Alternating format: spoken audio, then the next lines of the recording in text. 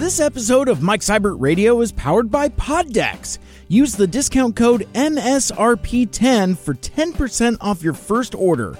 Poddex were created to be a tool for any podcaster, whether you are just starting out or a pro podcaster, to help grow your audience, have deeper conversations, and set yourself apart from all the other interview podcasts online. Now, I've never endorsed a product before on the show, but I think Poddex are a really cool way to break the ice and inspire some really fun conversations. Regardless if you're a content creator or not, especially at a time when we're all safe at home, Poddex are a great way to interact with your friends and family and maybe learn a thing or two about each other. There are a variety of Poddex combo packs, including the episode deck and interview decks, the second edition episode deck, the Would You Rather and What the Heck decks, or you could do what I did and just buy the entire library of 5 unique pod decks. So shuffle up, ask a question, and let your audience get to know you and your guests a little better. Go to poddex.com for more information, and don't forget to use my discount code MSRP10 at checkout to receive 10% off your first order. That's discount code MSRP10 at checkout, poddex.com. Mike Seibert Radio, we're about to start the show. We talk about stuff and things, lots of guests, in-depth interviewing. Mike Seibert Radio, it's nobody's favorite show. Movies, comics, video games, and TV. And we also can guarantee that it's not gonna be that funny. But that's okay because the show is free. So crank the volume in your headphones. The podcast at last is starting. It's time for Mike Seibert Radio. All right, so keeping with in the world of the Transformers, we flirted earlier about thoughts about the Michael Bay movies, and it was kind of interesting because there was like a little bit of an accidentally inciting incident in that, like, I wasn't even going to talk about live action today because it's one of those things where I don't know, just, folks that feel the way that they do feel the way that they do. Right. So on one hand, there's some fertile ground to talk about, but on the other hand, in that aforementioned 1-year anniversary episode of MTMT Pod, they basically did a recap episode of Revenge of the Fallen, and I was listening to it,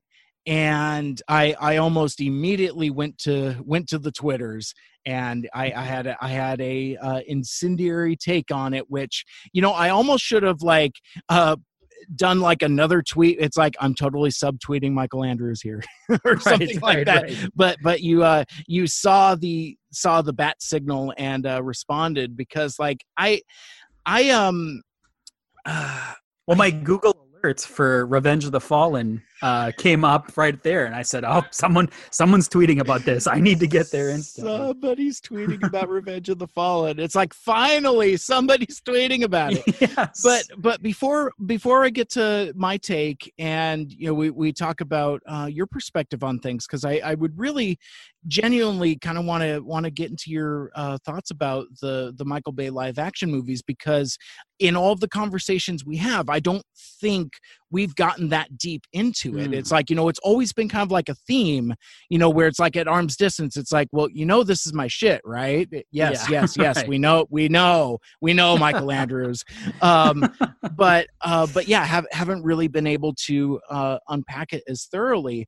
But one of the things that was brought up is during that podcast is not knowing or understanding the perspective from folks that truly and genuinely like these movies, because and as Kit and Harper both mentioned, it's like they listen to our Bumblebee episode, and they're just like, I'm sorry to hear that. Sorry for them. That's not nice. but no, they were like, yeah, I don't think any of those guys like Bayverse. And really, just recapping for the APDC guys that aren't here, I think if I remember correctly, I don't think any of them have seen all of them. I think Aaron has maybe seen most of them, but like on TV at like a cousin's house or some such like that. Right. Or, so not really watching them. And not rewatching them, all of them every year, like myself. Correct. Yeah. So that gets into my perspective. I have seen all of them. I've seen some of them more than once, but not all and not many. My I'm trying to figure out how I want to unpack this. My quickest, hottest take is, well, it's softened. It's softened a bit because for years it used to be Bayverse is garbage. There's nothing redeeming there. It's just terrible. It's just awful. It's sexist. It's racist. It's bigoted. It does such a disservice to these characters, blah, blah, blah, all of which I still feel. But the thing that I have softened on through making more friends in the fandom is that I lost sight of that the financial success of those movies has allowed Transformers as a brand to flourish. Absolutely. And if you're a crusty G1er and hate on Bayverse, that's fine. You can still do that, but you have to, as I did, acknowledge, its contribution to the larger tapestry. We wouldn't be having the Transformers material that we're having now between, like the upcoming Netflix show, between like the War for Cybertron toys, Masterpiece, all that. None of that happens unless Hasbro is raking in that dirty, dirty Michael Bay cash. Totally. And I don't know if it was so much that I was reluctant to admit that. I think it was just more that I didn't see it. I couldn't look past my bias because I think I was fixated on like, well, look at the critical response versus the financial success. People that go to watch these movies are morons. One ticket for Dark of the Moon, please. That kind of thing. So, I've participated up until I got to a point that I didn't, and we can touch back on that. But, but yeah, I mean, that's really what it was. And I didn't jump off until Revenge of the Fallen. Like I actually like that first one. I like it just fine because I feel like it accomplishes exactly what it needs to. And I think everyone does. I think honestly, there is a across the board, very strong like, if not love, for that movie. Sure. And it regardless of where the franchise went, that gave me something that I never thought I was going to get again. And that is seeing my favorite robots in disguise in a movie theater on the big screen, since in the first time since I was 7 years old.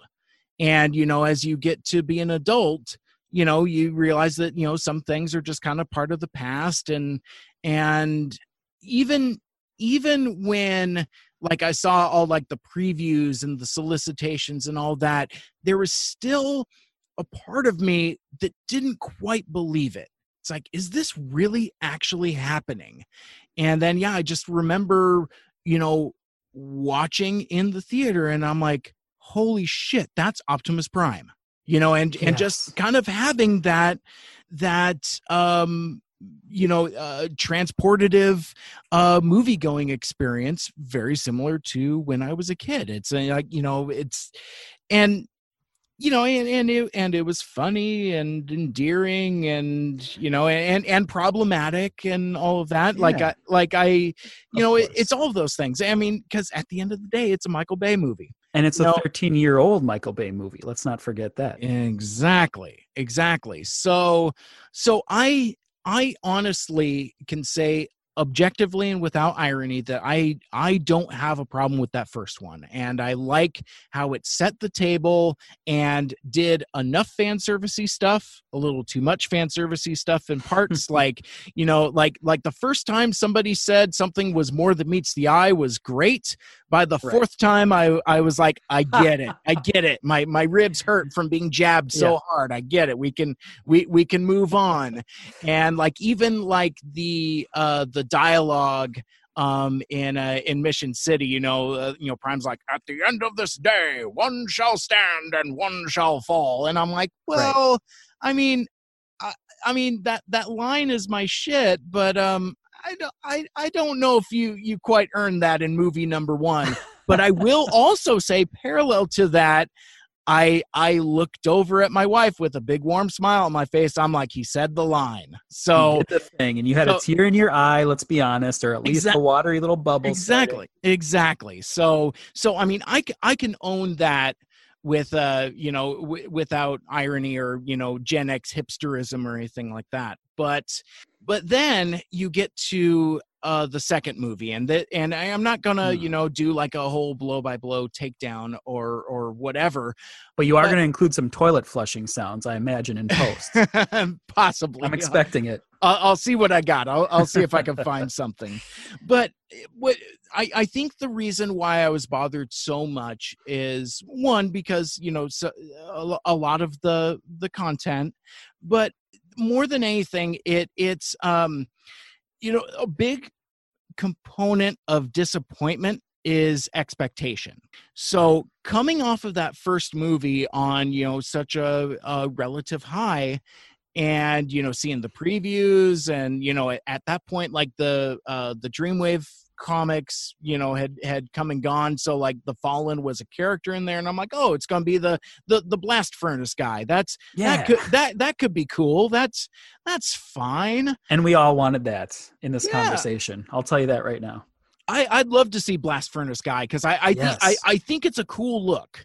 Totally. Like with like the grilled face mask with the fire coming out of it. I think it's a really cool look, and I'm still kind of disappointed they didn't do something like that, because if you look at the Fallen's design with how angular it is, with like so many slats for lack of a better word, right, it seems like you can throw some fire in there, and that would be that would kind of be okay. But because of the troubles with the production and all of that, it just ended up being a incomprehensible mess.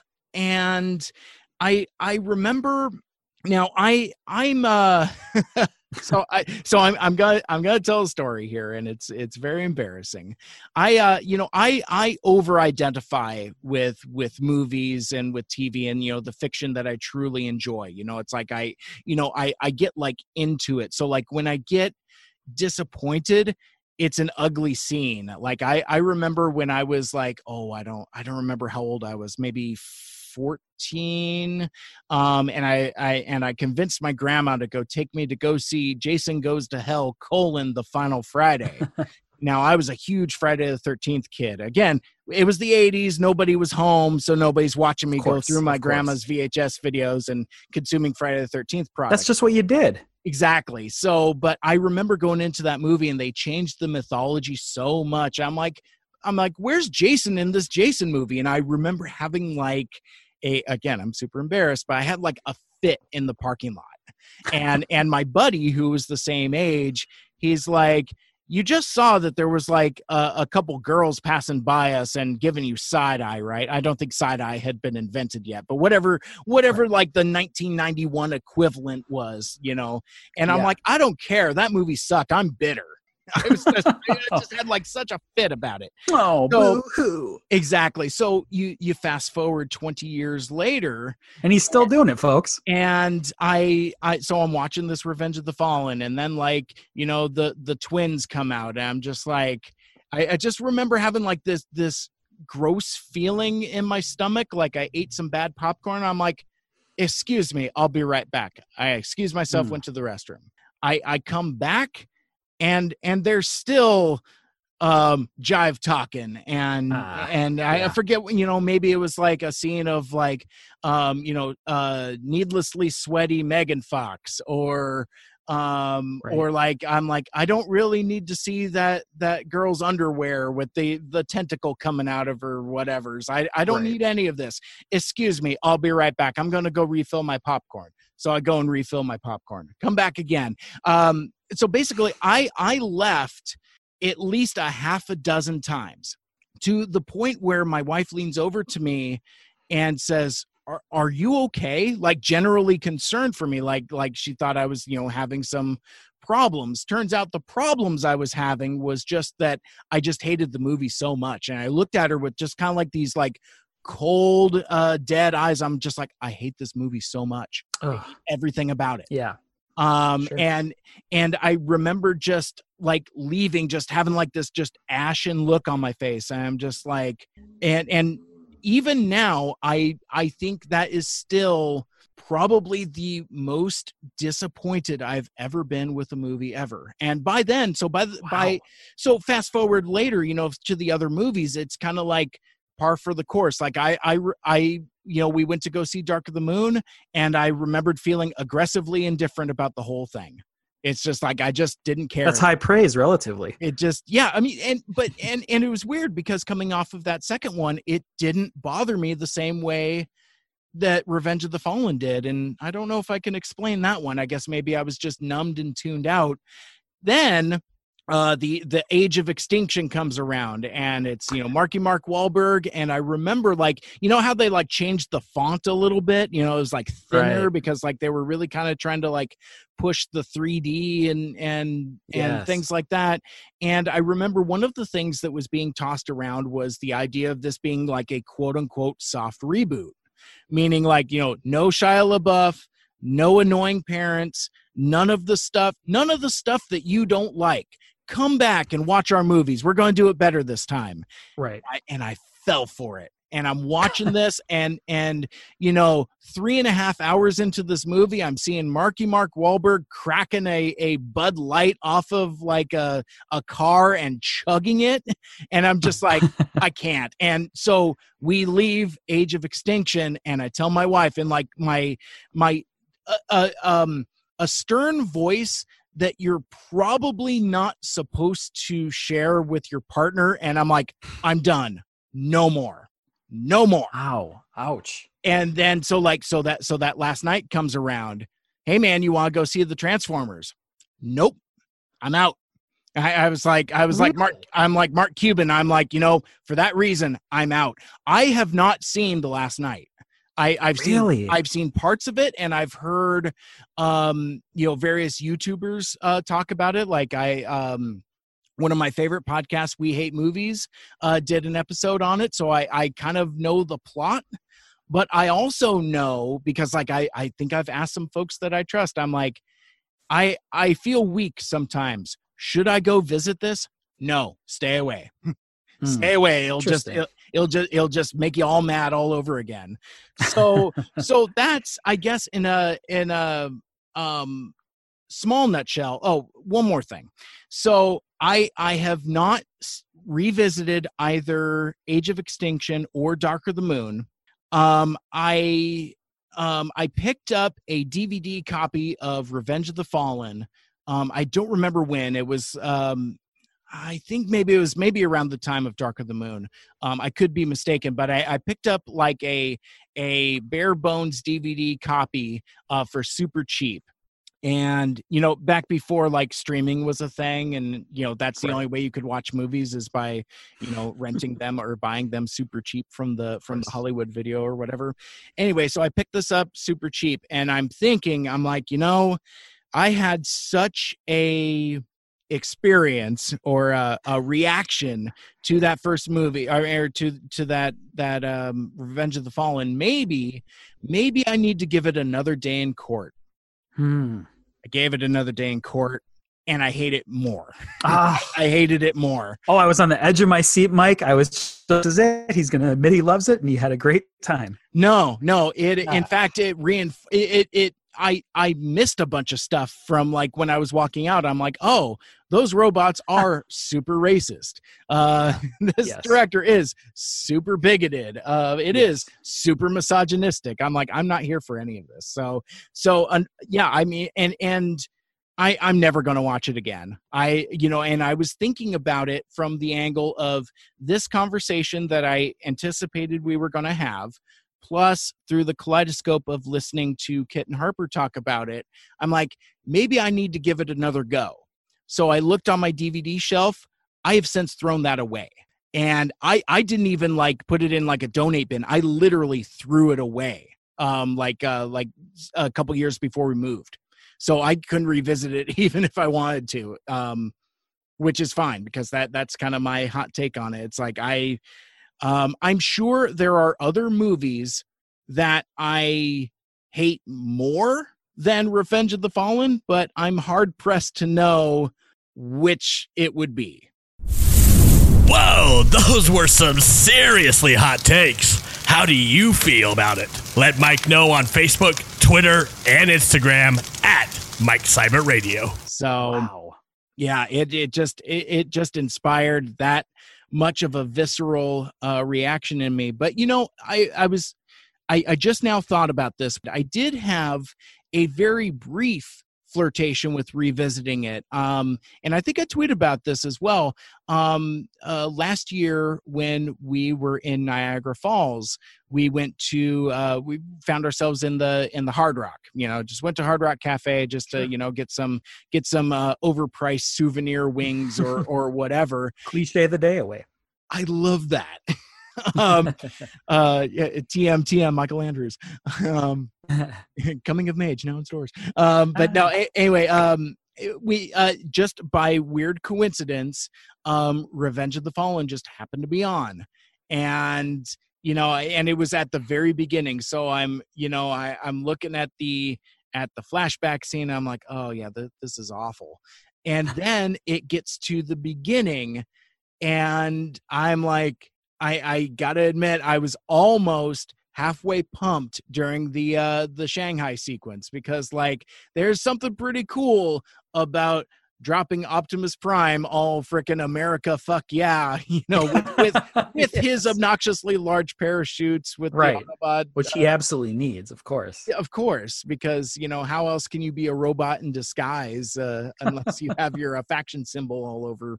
Right. Anyway, but I remember watching that and then like getting that same kind of like ashen expression when we're just murdering unarmed prisoners. And I'm like, oh yeah, that's right. Hashtag not my Optimus. I forgot for a minute. And then we like smash cut to the annoying parents. And I'm like, okay, check please. Out.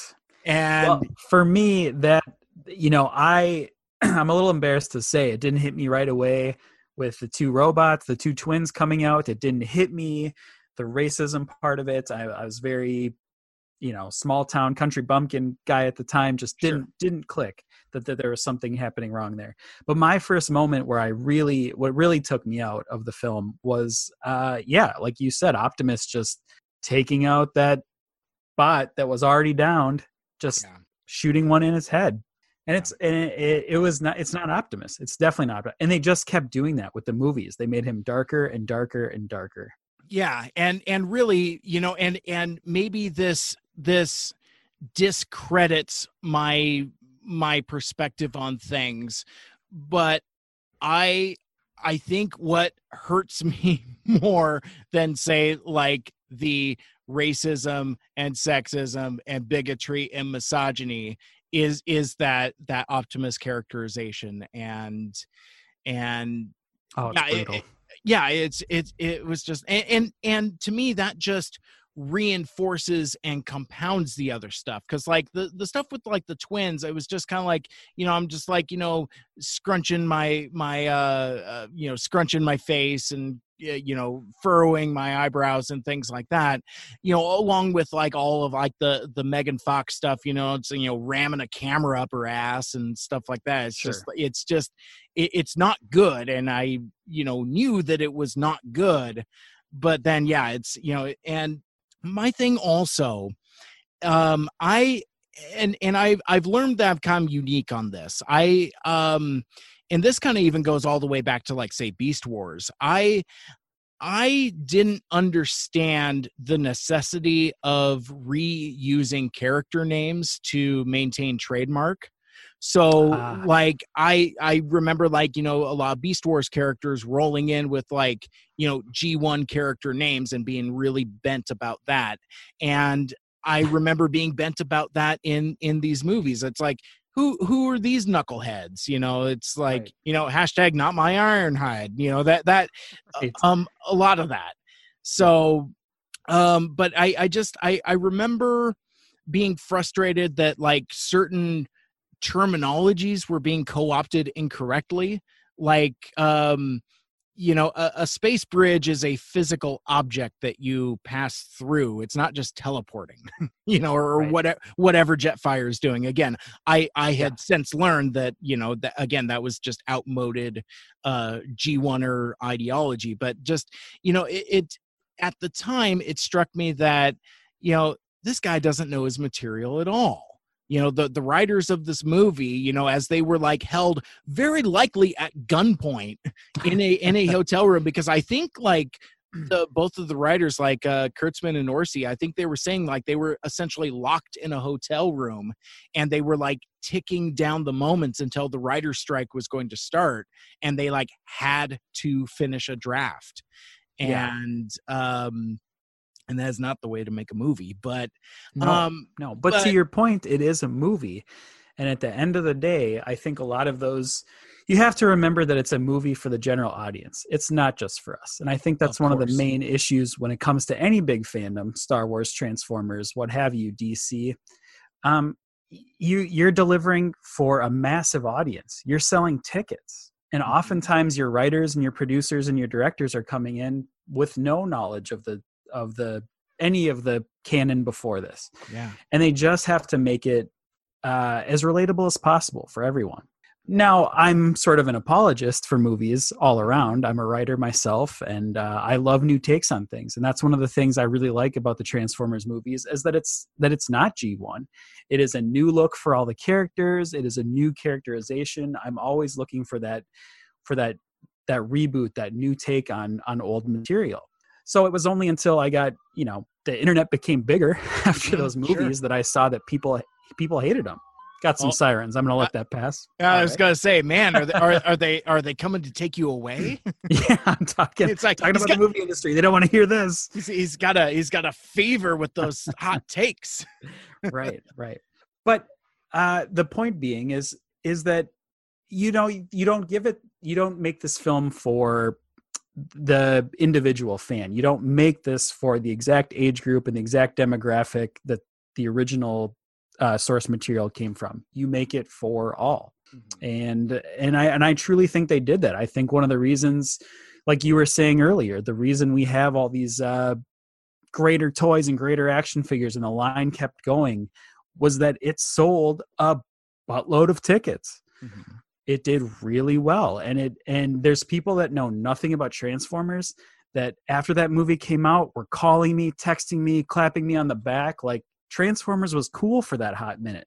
Yeah. For that summer, I was the hot property. Everyone wanted to talk to me because I was the Transformers guy. And I think that is what I'll always love the most about those movies. There is a sense of nostalgia for me that when those came out, they really meant something. It was more content for me, and it was a recognition for the brand. Absolutely. And I meant to put this closer on Front Street, but I'll say it now. The one thing that in our conversations, you and I, Two Mikes, Too Furious, even if it gets contentious, the one thing that I will never say in criticism is your liking of those movies or any of those movies. Because one, it's okay to like a movie, and you know, you don't have to be like hip and cool and go with like, you know, the popular consensus. I mean, there's like equally wrong people that like those Zack Snyder movies, you know, things like that. Not that I'm trying to. Hey, we found something we agreed on. So it's but the thing I want to say is like, so it would never be my goal to like use my negative experience with those movies to influence or color your experiences with those movies, because like it would be the same thing as if like somebody came up to me and kicked sand in my eye and said, you know what, that 86 movie is bullshit, you know. And and there is also though that objective thinker where I'm like, yeah, that it's not a great movie. I love it, but I can acknowledge that it's not a great movie. It's a fun movie, but that doesn't mean it's objectively good. I would humbly submit that I think it's objectively better and more coherent than some of the live action counterparts, mainly just because it has the good sense of brevity. Like one of my biggest criticisms of the live action movies is just how much of a slog that they are.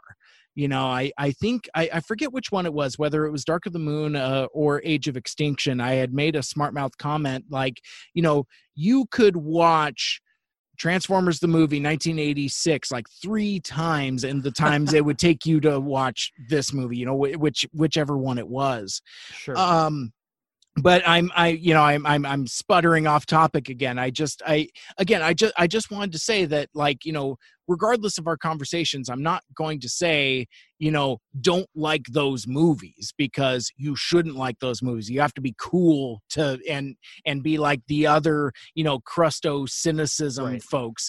I appreciate your you know, enthusiasm and optimism, you know, for the content, even if it's not for me. Right, absolutely. But I will say, on the other side of that coin, I don't want to be the person that's standing up for racism and sexism in film. I absolutely recognize that those are problems, especially in the second movie, especially in all the movies, if I'm being honest. And I think that's a little bit of a scary time to be a fan of certain things, because you really can't in this modern day disconnect yourself from those tones and those themes. And they are problematic, and it's hard. You sort of need to admit that you don't love every aspect of it, otherwise you are sort of waving the flag of these bitter themes in our society.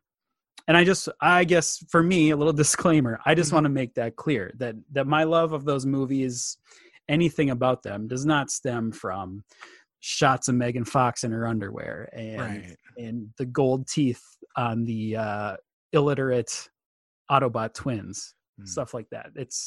That's heartbreaking to see.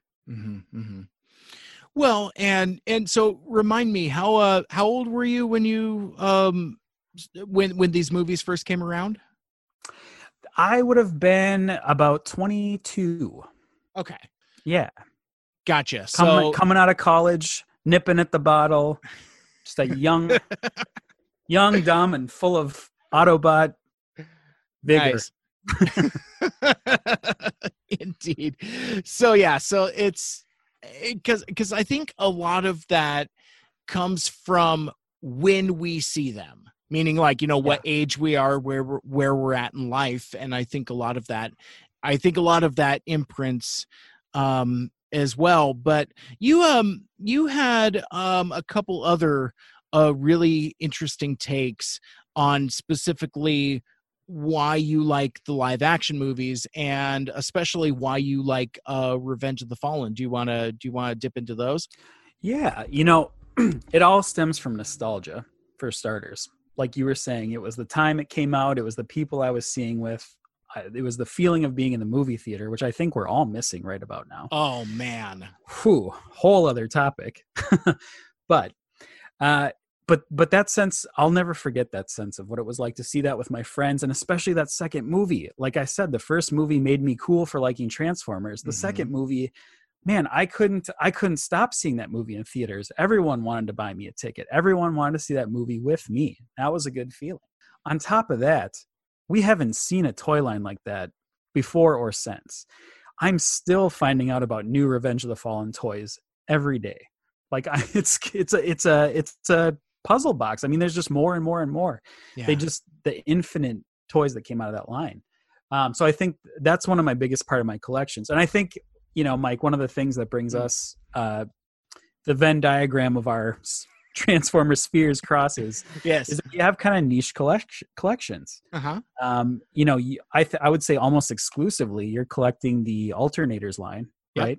Yep, I've got a couple other knickknacks here and there, but I don't have any third party.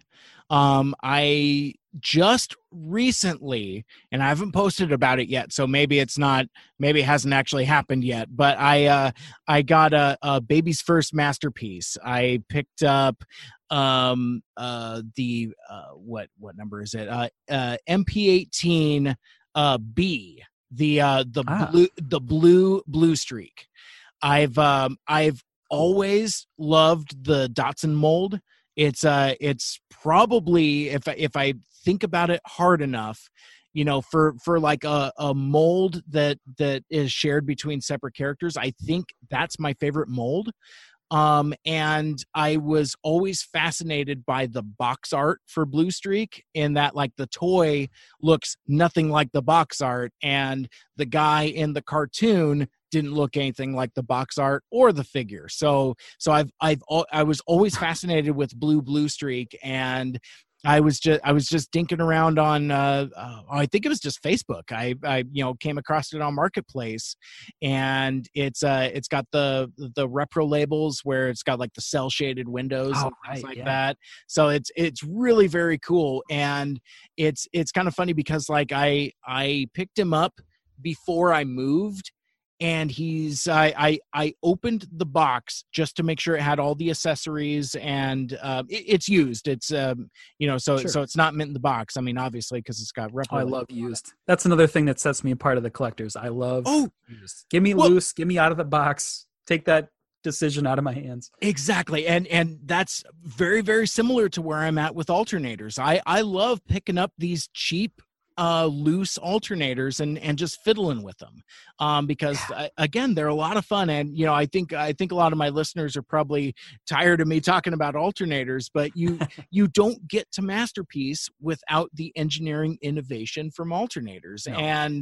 And I remember when when MP47 Hound came out, Masterpiece Hound, and people were having various complaints, and I posted up some pictures of my alternators Hound, and I'm like, you know what? He tabs just fine, and you know what? He's got rubber tires too. So hell yeah, that figure rules. That's great. That's a really fun mold. Well, I'm glad you brought it up, because I was going to say that's one of the ones that I'm extremely jealous of in your alternators collection. Yeah. I just drool over that one.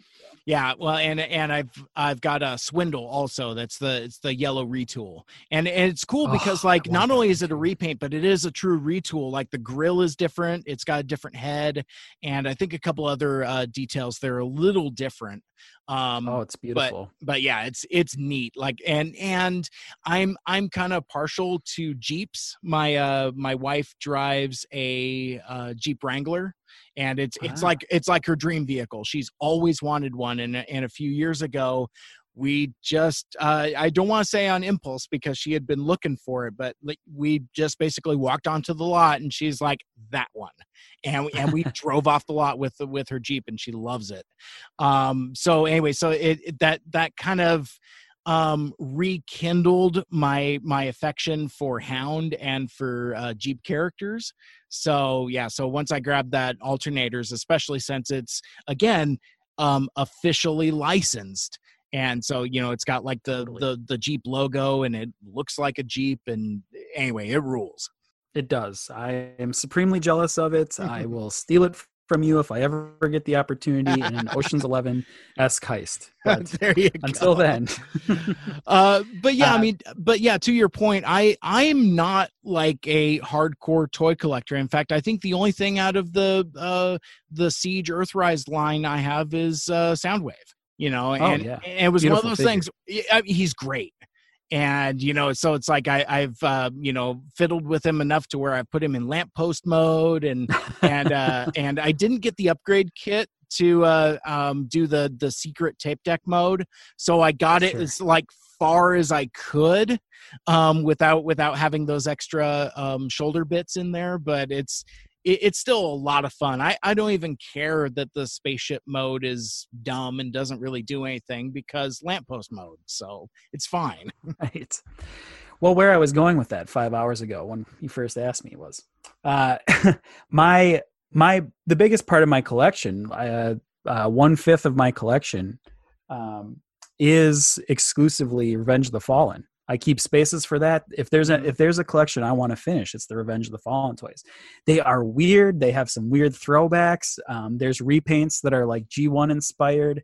If you look up the Revenge of the Fallen Sea Spray, you are in for a treat. That is one of the coolest figures of all time. It's got hints and nods all over it, hidden in the paint deco, and it's just cool. But there's tons of those like that. So that's a big one for me. Yeah, see, and that's why I kind of wanted to dig into it a little bit with you, because like you had mentioned that on Twitter, and I didn't respond because I didn't know what to respond with. I was like, wait a minute, right. So you like this movie because you got cool toys out of it? That's not how that works. That movie still has problems, but I do understand a little better than I did before. So that's and again, for me, like the toys have been like such a weird blind spot. Okay, so like growing up, and I think I've talked about this before, I was always drawn to the Transformers fiction. The sure. Comic books and the show and of course the movie. I had what I would consider to be a lot of Transformers figures. It's like, I had Optimus Prime and, some of the Datsun Bros. I had Skywarp, but not Starscream, Soundwave, of course, anyway, on and on. I had quite a bit of Transformers. Wait, do you like Soundwave? Remind me to come back to that for shots across the bow. But I was more of a G.I. Joe guy, in terms of like the toys that I actually played with. So like there would be times where I'd be like, I like the Joe toys more than I like the fiction, and I like the Transformers fiction more than I like the toys. I think the posability and the things that you can do with G.I. Joe, I think was more engaging to me as a kid. My favorite thing about fiddling around with those 3 3/4 inch figures is just the poses, just messing around with them. Whereas Transformers were cool in that, like, you would have like a really cool alternate mode, and then usually a really herky-jerky, rickety robot mode that sometimes could stand up. Sometimes you could turn its head a bit. So I mean, like there were some cool Transformers toys, but in terms of like, I liked them more as representations of the characters from the fiction, more so than as actual toys themselves, if that makes any kind of sense. It makes absolute sense. And that's one of the only reasons I collect toys, is just to have something from these properties that I love. Yeah. I mean, I'm remembering like when Aaron and I were talking about the virtual third-party panel for TFCon Orlando, RIP. And, and he was asking me, like, there was some line of like non-transforming figures, and he was asking me my take on that. And I told him that actually, if you give me like a highly articulated, like Marvel Legends, Star Wars Black Series style of non-transforming figures, like in the evergreen designs, I would buy my face off of those, because it gives me that representation of the character. Sure. but without all of like the things that Transformers toy collectors are constantly bitching about. You know, it's like if I hear one more person talk about, you know, shell forming and backpacks and all of that other stuff that, you know, terms that I had no idea about 2 years ago, now I can't get away from.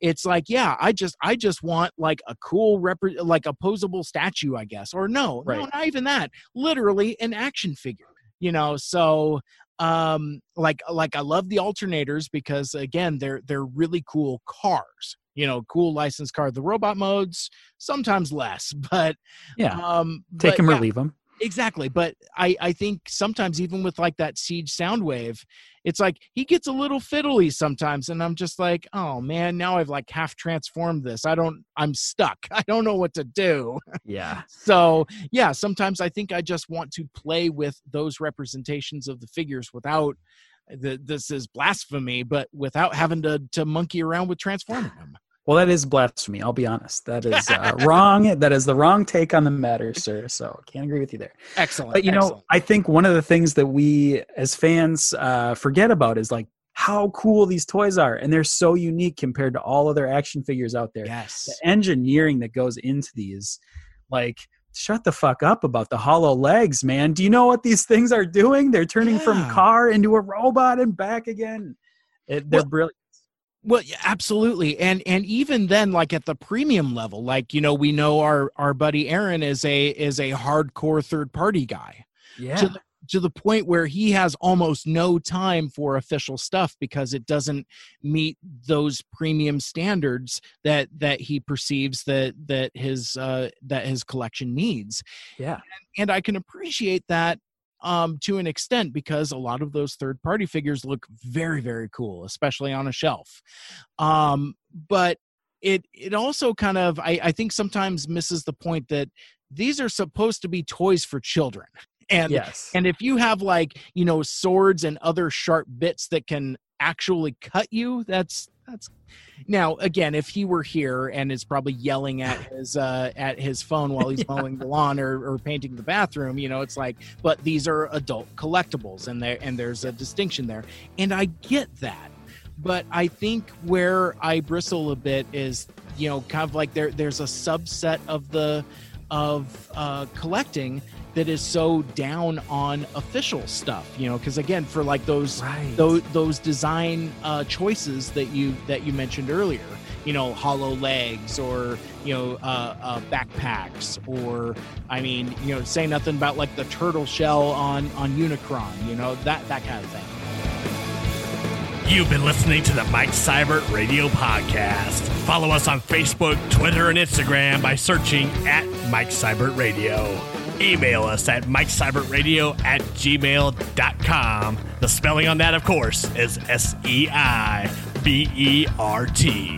Call into the voicemail hotline at 231-224-MIKE. Once again, that's 231-224-6453. Special thanks to Michael Geisler for our theme music. For more like it, check out ByDoorMusic.com. This has been a Mike Seibert Radio production.